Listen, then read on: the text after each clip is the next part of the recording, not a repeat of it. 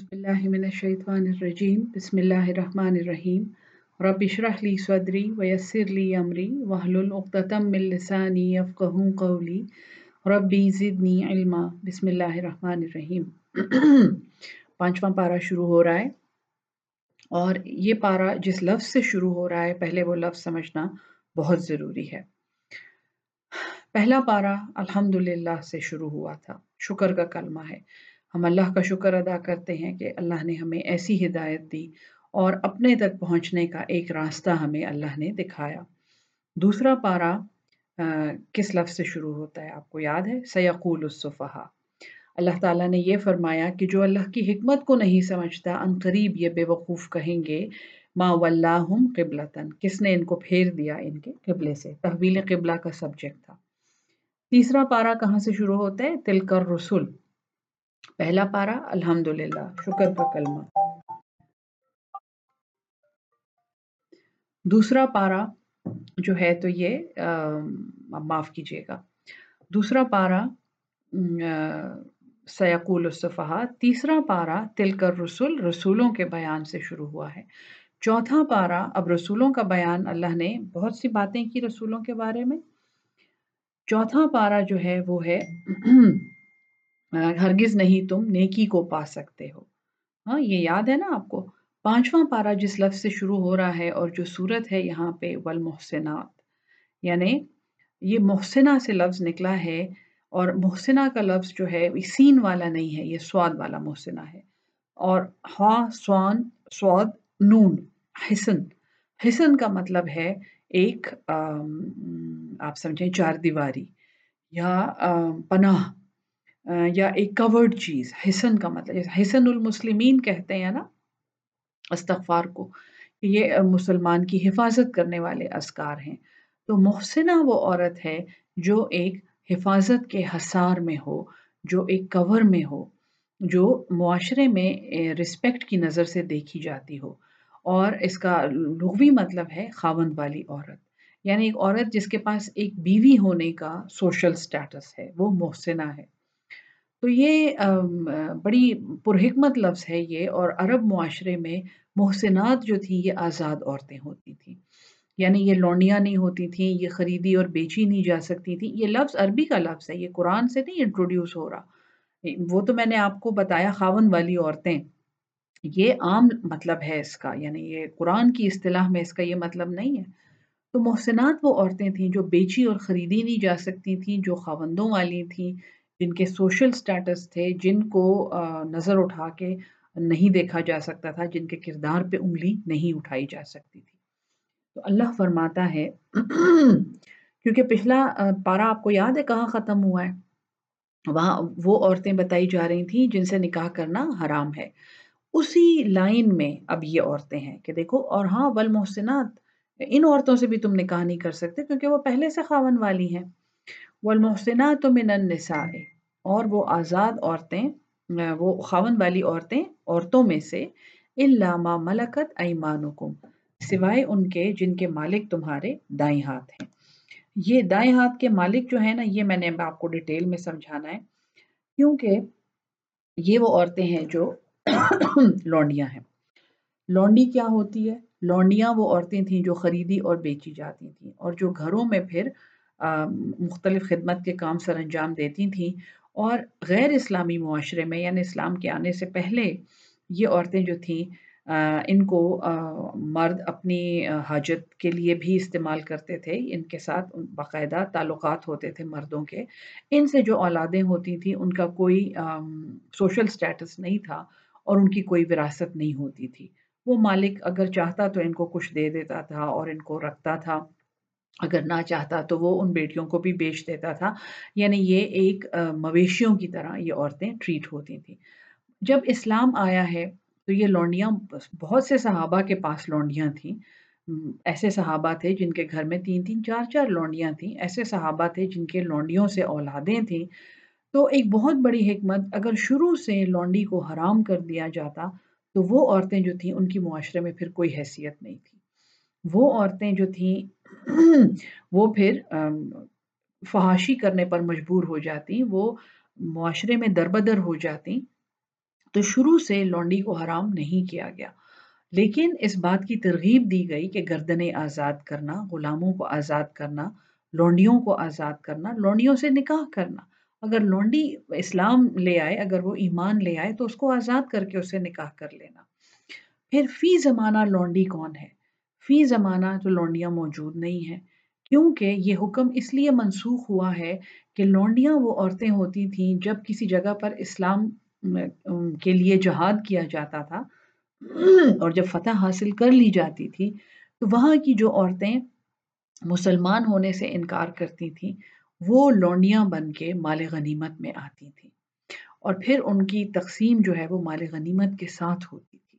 بہت سی ایسی خواتین ہیں جو اس طرح آئی ہیں، جن میں ہماری سیدہ امہات المومنین میں حضرت جویریہ ہیں، جو ایک یہودی قبیلے سے ان کا تعلق تھا، اور جب وہ پھر آئی ہیں تو پھر حضور صلی اللہ علیہ وسلم نے ان سے نکاح کیا ہے، ان کے قبیلے سے تعلقات بنے ہیں۔ صفیہ بنت حوائی جو بھی امہات المومنین میں شامل ہیں، وہ بھی اسی طرح آئی تھیں۔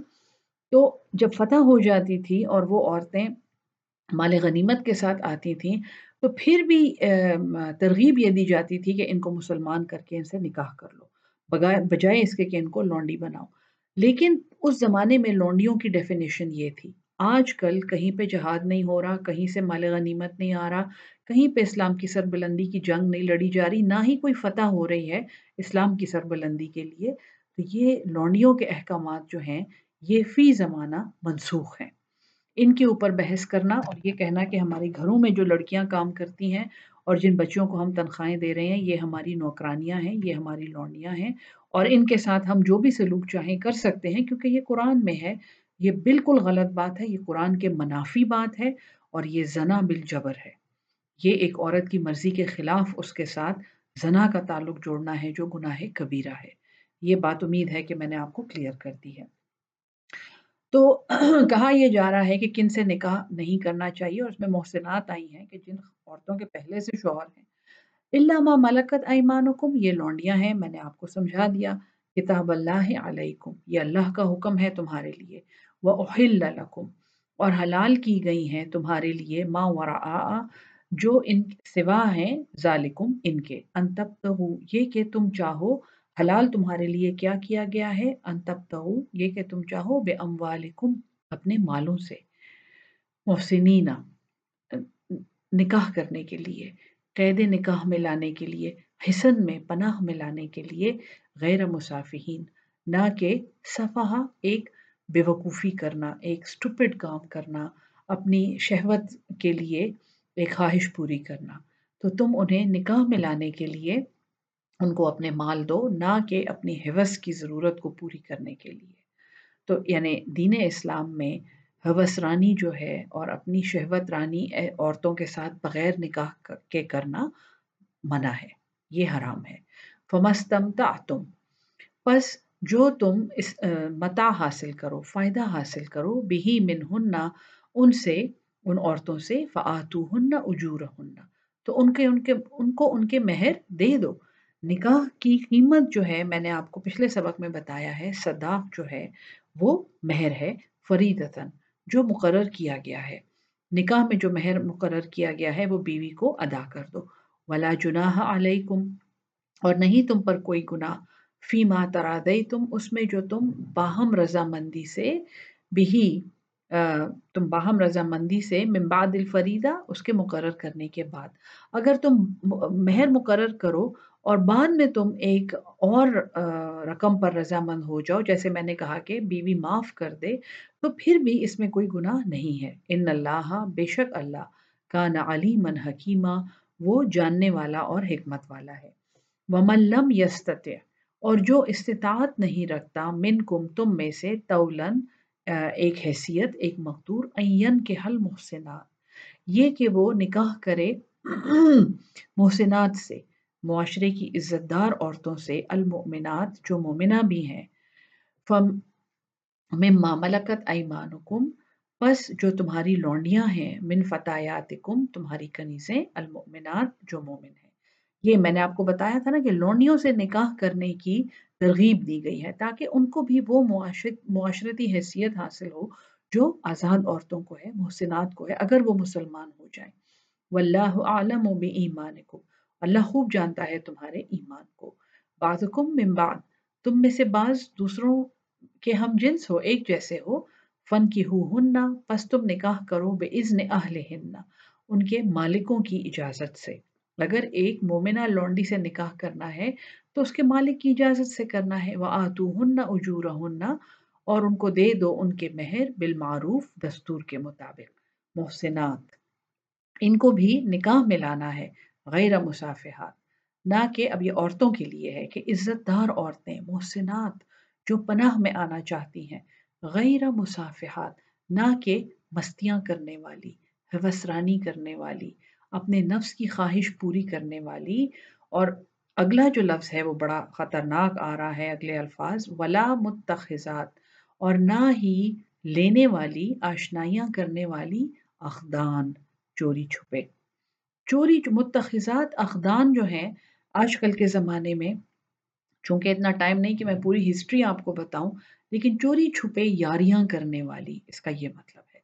हमारे जो बड़े मुफस्सिरीन जो बरसगीर पाक व हिंद के गुजरे हैं, उन्होंने चोरी छुपे आशनाइयां करने वाली, चोरी छुपे यारियां करने वाली, इस मुत्तखिजात अखदान का मतलब ये बताया है। अखदान जो है छुप के एक दोस्ती करना, छुप चोरी छुपे एक काम करना और धोखा देना। फी ज़माना चोरी छुपे यारियां कौन करती हैं? सबसे ज़्यादा ख़तरनाक चोरी छुपे की यारी कौन सी है? जो हम अपने सेल फ़ोन पर, व्हाट्सएप पर, अपने मोबाइलों पर, अपने फेसबुक पर और मैसेंजर पर नामालूम अफराद के साथ कर रहे होते हैं। उन मर्दों को हम नहीं जानते रियल लाइफ में, लेकिन मोबाइल पर हम जो हैं उनके साथ गप्पें शप्पें और हंसी मजाक और उनके साथ जोक्स एक्सचेंज करना, ये सारी बातें हम कर रहे होते हैं। तो फ़ी ज़माना सबसे आम मिसाल तो ये है।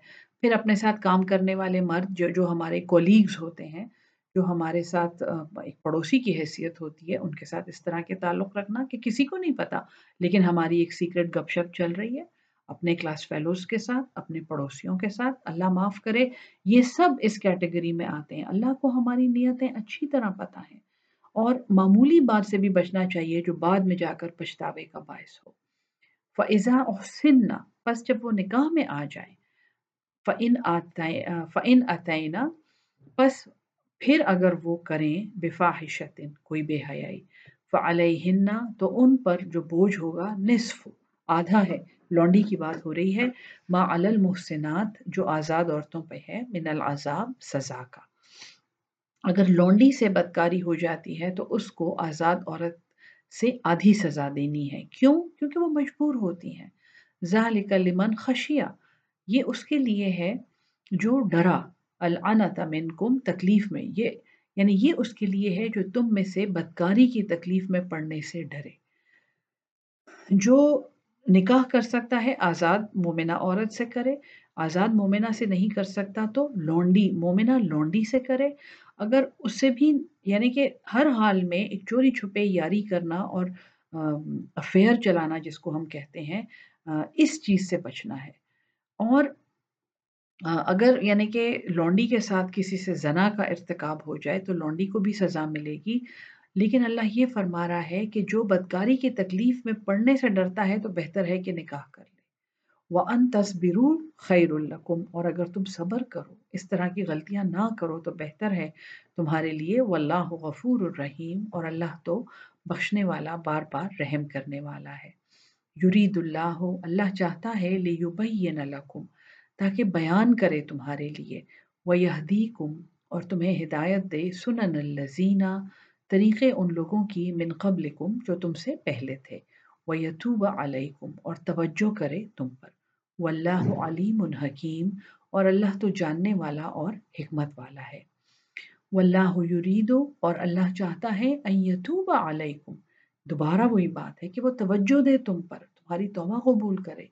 व युरीदुल लज़ीना, जबकि लोग क्या चाहते हैं, यत्तबिऊन शहवात, कि वो पैरवी करते हैं अपनी शहवतों की, अपनी ख्वाहिशों की।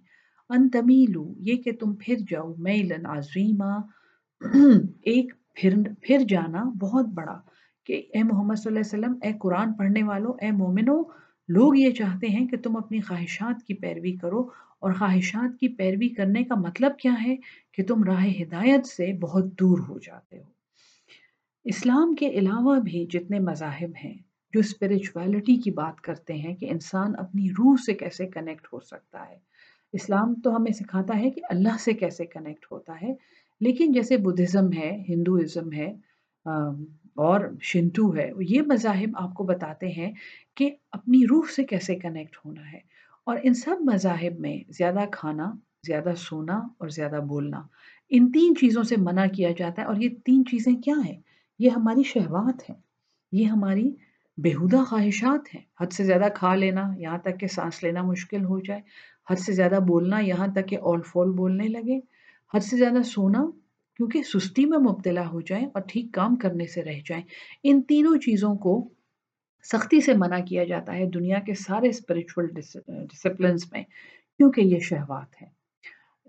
یہودیت جو ہے، ہمارا جو جوڈیزم کا جو مذہب ہے، اس میں سختی سے 7 گناہ جو ہیں، اس میں زنا ہے، اس میں جھوٹ ہے، اس میں غرور ہے، 7 کارڈینل سنس جس کو کہتے ہیں، ان سے منع کیا گیا، اور وہ سب شہوات ہیں۔ تو شہوات جو ہیں یہ انسان کو ہدایت کے راستے سے دور کرتی ہیں۔ یرید اللہ، اللہ چاہتا ہے، ان یخفف عنکم، یہ کہ وہ ہلکا کر دے تم سے، وخلق الانسان ضعیفا، اور پیدا کیا گیا ہے انسان بڑا کمزور۔ تو قرآن پر عمل کرنے والے کو معلوم ہونا چاہیے کہ میرے خالق نے یہ اقرار کیا ہے قرآن میں، میرے خالق نے یہ کہا ہے کہ میں کمزور بنایا گیا ہوں، اور میں غلطی اور کوتاہی بڑی آسانی سے کرتا ہوں، اور میں اپنی شہوت کا اور خواہش کا غلام ہوں۔ تو مجھے ہر لمحے ہدایت کا دامن ہاتھ سے نہیں چھوڑنا چاہیے، اور قرآن کو مجھے اس طرح ایک کنیکشن مجھے قرآن سے بنانا چاہیے کہ جہاں میرے دل میں کوئی غلط خیال آئے تو قرآن جو ہے وہ مجھے وارننگ دینے سامنے موجود ہو۔ یا ایھا الذین آمنو، اے ایمان والو، لا تأکلوا اموالکم، نہ کھاؤ تمہارے مال، بینکم بالباطل، آپس میں ناحق۔ ناحق ایک دوسرے کا مال کھانا کیا ہے؟ کسی کا حق مار لینا، کسی کی میراث مار لینا، کسی کی زمین قبضہ کر لینا، کسی کے گھر پہ ناجائز قبضہ کرنا، کسی سے چوری کر لینا، کسی سے رشوت مانگنا، کسی کے حق پر جہاں سے اس کو تنخواہ مل سکتی ہے سفارش پر کسی اور کو لگا دینا۔ بہت زیادہ طریقے ہیں مال کی کرپشن کے، اور ہماری تو پوری قوم، ہماری تو پوری نیشن اس کا شکار ہے۔ ہمیں سب سے زیادہ پتہ ہونا چاہیے، اللہ تعالیٰ نے قرآن میں منع کیا ہے، یا ایھا الذین آمنوا لا تأکلوا اموالکم، نہ کھاؤ تمہارے مال، بینکم بالباطل، آپس میں ناحق، الا، سوائے، ان تکون تجارتاً، یہ کہ کوئی تجارت ہو، عن تراض منکم، آپس کی رضامندی سے، ولا تقتلوا انفسکم، اور نہ ہی آپس میں ایک دوسرے کو قتل کرو، ان اللہ، بے شک اللہ، کان بکم رحیما، وہ تو تم پر بہت رحم مہربان ہے، بار بار رحم کرنے والا ہے۔ ومن یفعل ذلک، یعنی ناحق مال کھائے گا یا قتل کرے گا، عدوانا، سرکشی سے، و ظلمن، اور ظلم سے، فسوف، پس ان قریب، نسلیہ، ہم داخل کریں گے اس کو، نو ہم، سوالا یا واصل ہونا، داخل ہو جانا، ہے اس کو، نارا، آگ میں، وکان ذالک، اور یہ چیز، علی اللہ، اللہ پر، یسیرا، بڑی آسان ہے۔ یہ نہ سمجھیں جو ہم کہتے ہیں نا، اللہ تو 70 ماؤں سے زیادہ رحم کرنے والا ہے، وہ اپنے بندے کو کیسے جہنم میں ڈالے گا؟ یہ اللہ تعالیٰ قرآن میں بتا رہا ہے کہ یہ اللہ کے لیے بہت آسان ہے۔ اگر تم نے خود جہنم میں داخل ہونے کا ارادہ کر لیا ہے تو اللہ تمہیں اس میں، اللہ معاف کرے، اللہ کی پناہ، اللہ تمہیں اس میں داخل کر دے گا، اور یہ اس کے لیے بہت آسان ہے۔ ان تجتنبوا کبائر، وہ قرآن کی عادت ہے کہ زجر دینے کے بعد، ڈانٹ دینے کے بعد اللہ ایک تسلی دیتا ہے۔ ان تجتنبوا کبائر، اگر تم بچتے رہو، اجتناب کرتے رہو گناہ کبیرہ سے، ما تنہونا، جس سے تم منع کیے گئے ہو، عنہ، اس سے، نکفر عنکم، نکفر، ہم دور کر دیں گے، عنکم، تم سے، سیئاتکم، تمہارے گناہ، تمہاری چھوٹی چھوٹی کوتاہیاں ہم تم سے دور کر دیں گے، وندخلکم، اور ہم تمہیں داخل کریں گے، مدخلاً کریما، ایک عزت کے داخل ہونے کی جگہ پر، عزت کے مقام پر۔ ولا تتمنوا، اور نہ آرزو کریں، ما فضل اللہ، جو بڑائی دی ہے، فضیلت دی ہے اللہ نے، بھی بعضکم، اس کے ذریعے، بعضکم تم میں سے بعض، علی بعض دوسروں کو۔ صحابیات سے بھی روایات ہیں کہ وہ حضور صلی اللہ علیہ وسلم کو کہتی تھی کہ مرد تو جہاد میں لڑتے ہوئے شہید ہوتے ہیں، یا رسول اللہ ہمارے لیے کیا ہے؟ یا وہ یہ کہتی تھی کہ دین میں سب کچھ مردوں کے لیے، یا رسول اللہ بڑی خوشخبریاں ہیں مردوں کے لیے، ہمارے لیے کیا ہے؟ اور جس طرح آج کل وہی آپ کی آزادیہ نسواں کی جو علم بردار ہماری بہنیں ہیں، بچیاں ہیں، جو یہ کہتی ہیں کہ دین اسلام نے تو عورت کو مرد کے آدھا سمجھا ہے، ہاں گواہی بھی آدھی ہے اور وراثت میں بھی حصہ آدھا ہے، ان کے لیے یہاں پہ اب سبق شروع ہو رہا ہے۔ تم آرزو نہ کرو جو فضیلت اللہ نے دی ہے بعضوں کو بعضوں پر، للرجال، مردوں کے لیے، نصیب، ایک حصہ ہے، مما اکتسبوا، جو انہوں نے کمایا۔ مرد جو عمل کرتے ہیں ان کو ثواب ہے، ان کو حصہ ہے اس میں سے، وہ مردوں کے عمل ہے۔ وَلِلنِّسَاءِ نَصِیبٌ، اور عورتوں کے لیے اسی طرح نصیب ہے، مما اکتسبن، جو انہوں نے کمایا۔ مرد پیسے لاتا ہے، عورت کو مینٹین کرتا ہے، عورت کی کفالت کرتا ہے، اس کے ساتھ حسن سلوک کرتا ہے، اس کو اس کا ثواب مل رہا ہے۔ عورت مرد کے عزت کی حفاظت کرتی ہے، اس کے نسب کی حفاظت کرتی ہے، اس کے گھر کی حفاظت کرتی ہے، اس کے لیے بچے پیدا کرتی ہے، بچوں کی پرورش کرتی ہے، اس کے لیے اس میں حصہ ہے۔ اور یہ اللہ کی تقسیم ہے۔ وَاسْأَلُوا اللَّهَ، اور مانگو اللہ سے، من فضلہ، اس کے فضل سے۔ کیوں اللہ کو یہ کہتے ہو یا اللہ مجھے مرد کیوں نہیں پیدا کیا؟ کیا یہ کیسی دعا ہے؟ یا اللہ مردوں کو کیوں زیادہ دیا ہے؟ اللہ سے اس کا فضل مانگو، اللہ سے دعا کریں، اللہ کو مشورہ نہ دیں، اللہ سے بحث نہ کریں، اللہ کو کہیں یا اللہ مجھے بھی دے دے، مجھے رزق دے دے، مجھے کشادگی دے دے، مجھے حسن دے دے، مجھے خوشی دے دے، مجھے سکون دے دے، مجھے ثواب دے دے، مجھے اپنی جنت میں داخل کر۔ اللہ سے اس کے فضل کا سوال کرو۔ ان اللہ، بے شک اللہ، کان بکل شیء علیما، وہ ہر چیز کو خوب جانتا ہے۔ وَلِكُلِّ جَعَلْنَا، اور ہر ایک کے لیے ہم نے بنائے ہیں، موالیا، وارث، مما ترک الوالدان، اس میں جو چھوڑ مریں والدین، والاقربون، اور قرابت دار، والذین، اور جو لوگ، عقدت ایمانکم، جن سے تمہارا ایک عہد و پیمان ہو چکا ہے، ایک تمہارا کانٹریکٹ ان سے ہو چکا ہے، جیسے کسی کے لیے وصیت لکھی ہوئی ہے یا کسی کے ساتھ کوئی کاروباری کانٹریکٹ ہوا ہے، فآتوہن، فآتوہم، پس دے دو ان کو، نصیبہم، ان کا حصہ۔ ان اللہ، بے شک اللہ، علی کل شیء شہیدا، ہر چیز پر گواہ ہے، ہر چیز کو جانتا ہے، ہر چیز دیکھ رہا ہے۔ اب جو آیت آ رہی ہے جی، اس کو آیت النساء کہتے ہیں، ایک اور انتہائی اہم آیت۔ آپ کو لگ رہا ہوگا نا جب سے سورہ نساء شروع ہوئی ہے ہم نے کتنی ساری اہم آیات پڑھی ہیں۔ یہ انقلاب لانے والی آیات ہیں جو معاشرے میں ایک انقلاب لائی تھی، کیونکہ معاشرہ عورتوں اور مردوں سے مل کے بنتا ہے۔ یہ جو آیت ہے، آیت نمبر 34، اس کو آیت النساء کہتے ہیں، اور یہ عورتوں اور مردوں دونوں کے تعلق کو سمجھانے والی بہترین آیت ہے۔ اور رجال، مرد، قوامون، حاکم ہیں، نگران ہیں، علی النساء، عورتوں پر۔ قوامون کا لفظ سمجھنا بہت ضروری ہے۔ الرجال قوامون علی النساء، اتنی ہی آیت النساء پڑھی جاتی ہے اور پھر لوگ اس کے اوپر بیٹھ کے بحثیں کرتے ہیں اور آزادیہ نسواں کی تحریکیں چلاتے ہیں اور عورتوں کی حق تلفی ہونے کے شکوے کرتے ہیں۔ تو پہلے تو آپ قوام کا مطلب سمجھ لیں۔ قوم سے نکلا ہے جس کا مطلب ہے کھڑا ہوا یا سٹیبل۔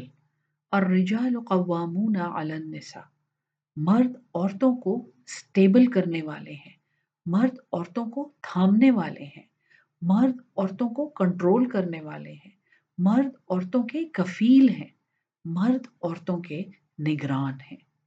اس سے کس کو انکار ہے کہ لڑکی پیدا ہوتی ہے تو باپ اس کا ذمہ دار ہے، بھائی اس کا ذمہ دار ہے، شادی ہوتی ہے تو شوہر ذمہ دار ہے، بیوہ ہوتی ہے تو بیٹا ذمہ دار ہے اس کا۔ یعنی ایک عورت کو زندگی کی ہر سٹیج میں مرد کا سہارا اویلیبل ہوتا ہے. ہاں وہ اسے اویل کرے یا نہ کرے اب یہ تو اس کی مرضی ہے. لیکن اللہ تعالیٰ نے معاشرے کا ڈیزائن ایسا بنایا ہے کہ عورت کو ایک کفیل ہر وقت اویلیبل ہونا چاہیے اور ہوتا ہے. مرد جو ہیں اب یہ عورتوں کی کفالت کی ذمہ داری اللہ نے کس کو دی ہے؟ مردوں کو. کیوں؟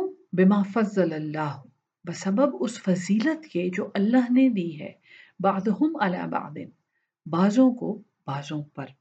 تو ایک تو اللہ نے کوئی فضیلت رکھی ہے مرد میں جس کی وجہ سے وہ عورت کا کفیل ہے، وہ اس کا نگران ہے. سب سے بڑی فضیلت مردوں کو عورتوں پر کیا ہے؟ فزیکل. ان کی جسمانی ساخت ایسی ہے وہ زیادہ سخت مزدوری کر سکتے ہیں، زیادہ محنت کر سکتے ہیں، زیادہ دیر دھوپ میں کھڑے ہو سکتے ہیں، انہیں چکر نہیں آتے آسانی سے، وہ باہر جا کے روزی روٹی کما سکتے ہیں، وہ عورتوں کے لیے لڑ سکتے ہیں. تو ایک جسمانی فضیلت، ان کی مسلز، ان کی ہڈیاں، ان کے دل، ان کا سب کچھ زیادہ مضبوط ہے عورتوں سے. عورتوں کے جسم کی ساخت ایسی ہے کیونکہ عورت نے بچے کی پرورش کرنی ہے، ایک بچے کو سینچنا ہے، بچے کو پیدا کرنا ہے، اس کے جسم کی ساری ساخت اس کے لیے بنی ہوئی ہے. تو یہ مرد جو ہے، اس کو جو جسمانی فضیلت اس عورت پہ اللہ نے اس لیے نہیں دی ہے کہ اللہ کو مرد زیادہ پسند ہے. اللہ نے مرد کو عورت کا سسٹینر بنایا ہے، اس کا کفیل بنایا ہے، اور اس ذمہ داری کو پورا کرنے کے لیے اللہ نے اس کو ایک جسمانی فضیلت دی ہے، اس کو زیادہ سٹیبل دماغ دیا ہے. مرد کم جذباتی ہوتے ہیں، عورتیں زیادہ جذباتی، جلدی رونا آ جاتا ہے، جلدی چیخنا چلانا شروع کر دیتی ہیں، جلدی واویلا کرنا شروع کرتی ہیں. مرد زیادہ تحمل والے ہوتے ہیں، مرد زیادہ وزادار ہوتے ہیں، زیادہ برداشت کرنے والے ہوتے ہیں. تو یہ فضیلت اللہ نے دی ہے. اور ایک اور فضیلت، وَبِمَا أَنفَقُوا، اور بسبب اس خرچ کے، من اموالہم، اپنے مال سے. مرد جو ہیں وہ خرچ کریں گے، وہ مکلف ہیں خرچ کرنے کے لیے. اگر مرد خرچ نہیں کر رہا اور وہ عورت کو کہہ رہا ہے کہ تم جا کر باہر سے کما کر لاؤ، تو پھر وہ اس نے اپنی قوام کی جو اس کا سٹیٹس ہے، قوام کا جو مقام ہے، وہ اس نے خود ہی ختم کر دیا ہے. دو شرطیں ہیں قوام بننے کی: جسمانی فضیلت، مرد معذور ہے، گھر میں پڑا ہوا ہے تو وہ فضیلت ختم ہو گئی ہے، اور مال خرچ کرنا. مرد مال نہیں خرچ کر رہا تو پھر اس کو اپنی کفالت اور اپنا قوام ہونا اور اپنا حاکم ہونا، اس کے جھاڑنے کی کوئی اجازت نہیں ہے. پھر قرآن سے پتہ چل گیا. پس صالحات، پس نیکوکار عورتیں، قانتات، جو تابع فرمان ہیں، فرمان بردار ہیں، حافظات، نگہبانی کرنے والی ہیں، للغیب، پیٹھ پیچھے، بما حفظ اللہ، اس کی جس یعنی جس کی حفاظت اللہ نے کی ہے، اللہ کی حفاظت سے. وہ عورتیں جو نیکوکار ہیں، تابع دار ہیں، اور اپنی عصمت کی اور اپنے گھر کی اور شوہر کے مال کی حفاظت کرنے والی ہیں، یہ ان کی بات ہے. واللاتی، اور وہ عورتیں، تخافون، جن سے تم ڈرتے ہو. اب مردوں کو کہا جا رہا ہے، تم خوف کرتے ہو، نشوزہن، ان کی بدخوئی سے، ان کی ضد سے، ان کی بد مزاجی سے. ٹھیک ہے جی، قرآن میں ناپسند کیا گیا ہے بد مزاج عورتوں کو. بد مزاج مردوں کو بھی، بد اخلاقی جس میں خلق نہیں اس کا دین نہیں، یہ حدیث ہے. تو جو ان کی بدخوئی سے اگر تم ڈرتے ہو اور بدتمیز ہیں وہ عورتیں، فَعِظُوهُنَّ، تو انہیں واعظ دو، ان کو نصیحت کرو. اور واعظ کا مطلب ہے پیار سے رہنمائی کرنا، محبت سے سمجھانا. فَعِظُوهُنَّ، اگر نہ سمجھیں، وَهْجُرُوهُنَّ، تو اور انہیں تنہا چھوڑ دو، ہجران میں چھوڑ دو. فی المضاجع، اپنی خوابگاہوں میں. میاں بیوی کا جھگڑا بیڈ روم سے باہر نہیں آنا چاہیے، ہم میں سے سب نے یہ سنا ہوگا. تو ان عورتوں کو تم تنہا چھوڑ دو خوابگاہوں میں. پہلے تو ان کو سمجھاؤ، اگر وہ نہیں سمجھتی ہیں تو پھر ان کو خوابگاہوں میں تنہا چھوڑ دو، یعنی ان سے تعلق قطع کر لو، سمجھانے کی کوشش کرو، ناراضگی کا اظہار کرو. وَضْرِبُوهُنَّ، پھر بھی نہیں سمجھتی ہیں تو انہیں مارو. اب یہ مارنا جو ہے یہ اتنی بڑی بحث ہے کہ میں اس میں نہیں جاؤں گی، لیکن اس کے تین مطلب آپ یہاں پہ ذہن میں رکھیں. وَضْرِبُوهُنَّ، ایک تو ہے ایکچولی کسی کو مارنا. تو حدیث میں یہ ہے کہ عورت کو اس کے چہرے پر یا اس کے یعنی کہ سینے پر یا چیسٹ پر نہ مارو. اور مارو بھی اس طرح کہ اس کے جسم پہ کہیں داغ نہ رہ جائے، یعنی کہ یہ سخت مار سے منع کرنا ہے۔ اس کی تفسیر میں یہ حدیث کوٹ ہوتی ہے۔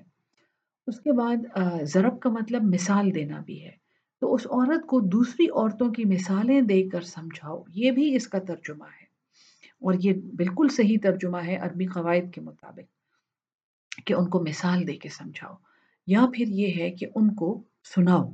ضرب دینا جو ہے وہ کسی کو زور سے سنانا بھی ہے۔ تو یہ تینوں مطلب ذہن میں رکھیں، اس کا صرف مطلب مارنا پیٹنا نہیں ہے، اس کے یہ تین مطلب ہیں۔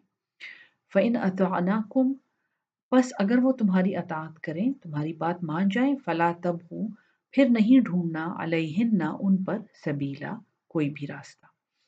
پھر انہیں تانے نہیں دینے کہ تم نے پہلے مجھ سے لڑائی کیا تھا، ایسا کیا تھا، ویسا کیا تھا، پھر ایسی کوئی بات نہیں ہے۔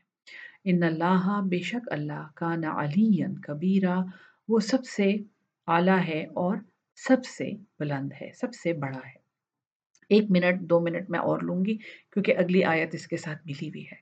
وَإِنْ خِفْتُمْ، اور اگر تم ڈرو، شقاق بینہما، شقاق ایک ایسی ضد جو توڑ پیدا کرتی ہے، شق الگ ہو جانا، تو ایک کشمکش، اگر تم ڈرتے ہو، کہ سب مسلمانوں کو کہا جا رہا ہے کہ اگر میاں بیوی کے آپس کی ضد سے تم ڈرتے ہو، فَبْعَثُوا، تو مقرر کرو، حکمن، ایک منصف، من اہلہ، مرد کے خاندان سے، وہ حکمن، اور ایک منصف، ایک فیصلہ کرنے والا، من اہلہا، اس عورت کے خاندان سے۔ بہتر ہے کہ یہ ان کے ماں باپ بہن بھائی نہ ہوں، یہ ایک انصاف کرنے والا نیوٹرل آبزرور مرد کے خاندان سے اور عورت کے خاندان سے مقرر کیا جائے۔ ان یریدا اصلاحا، اگر دونوں چاہیں گے صلح کرنا، یوفق اللہ، تو موافقت پیدا کرے گا اللہ، بینہما، ان دونوں کے درمیان۔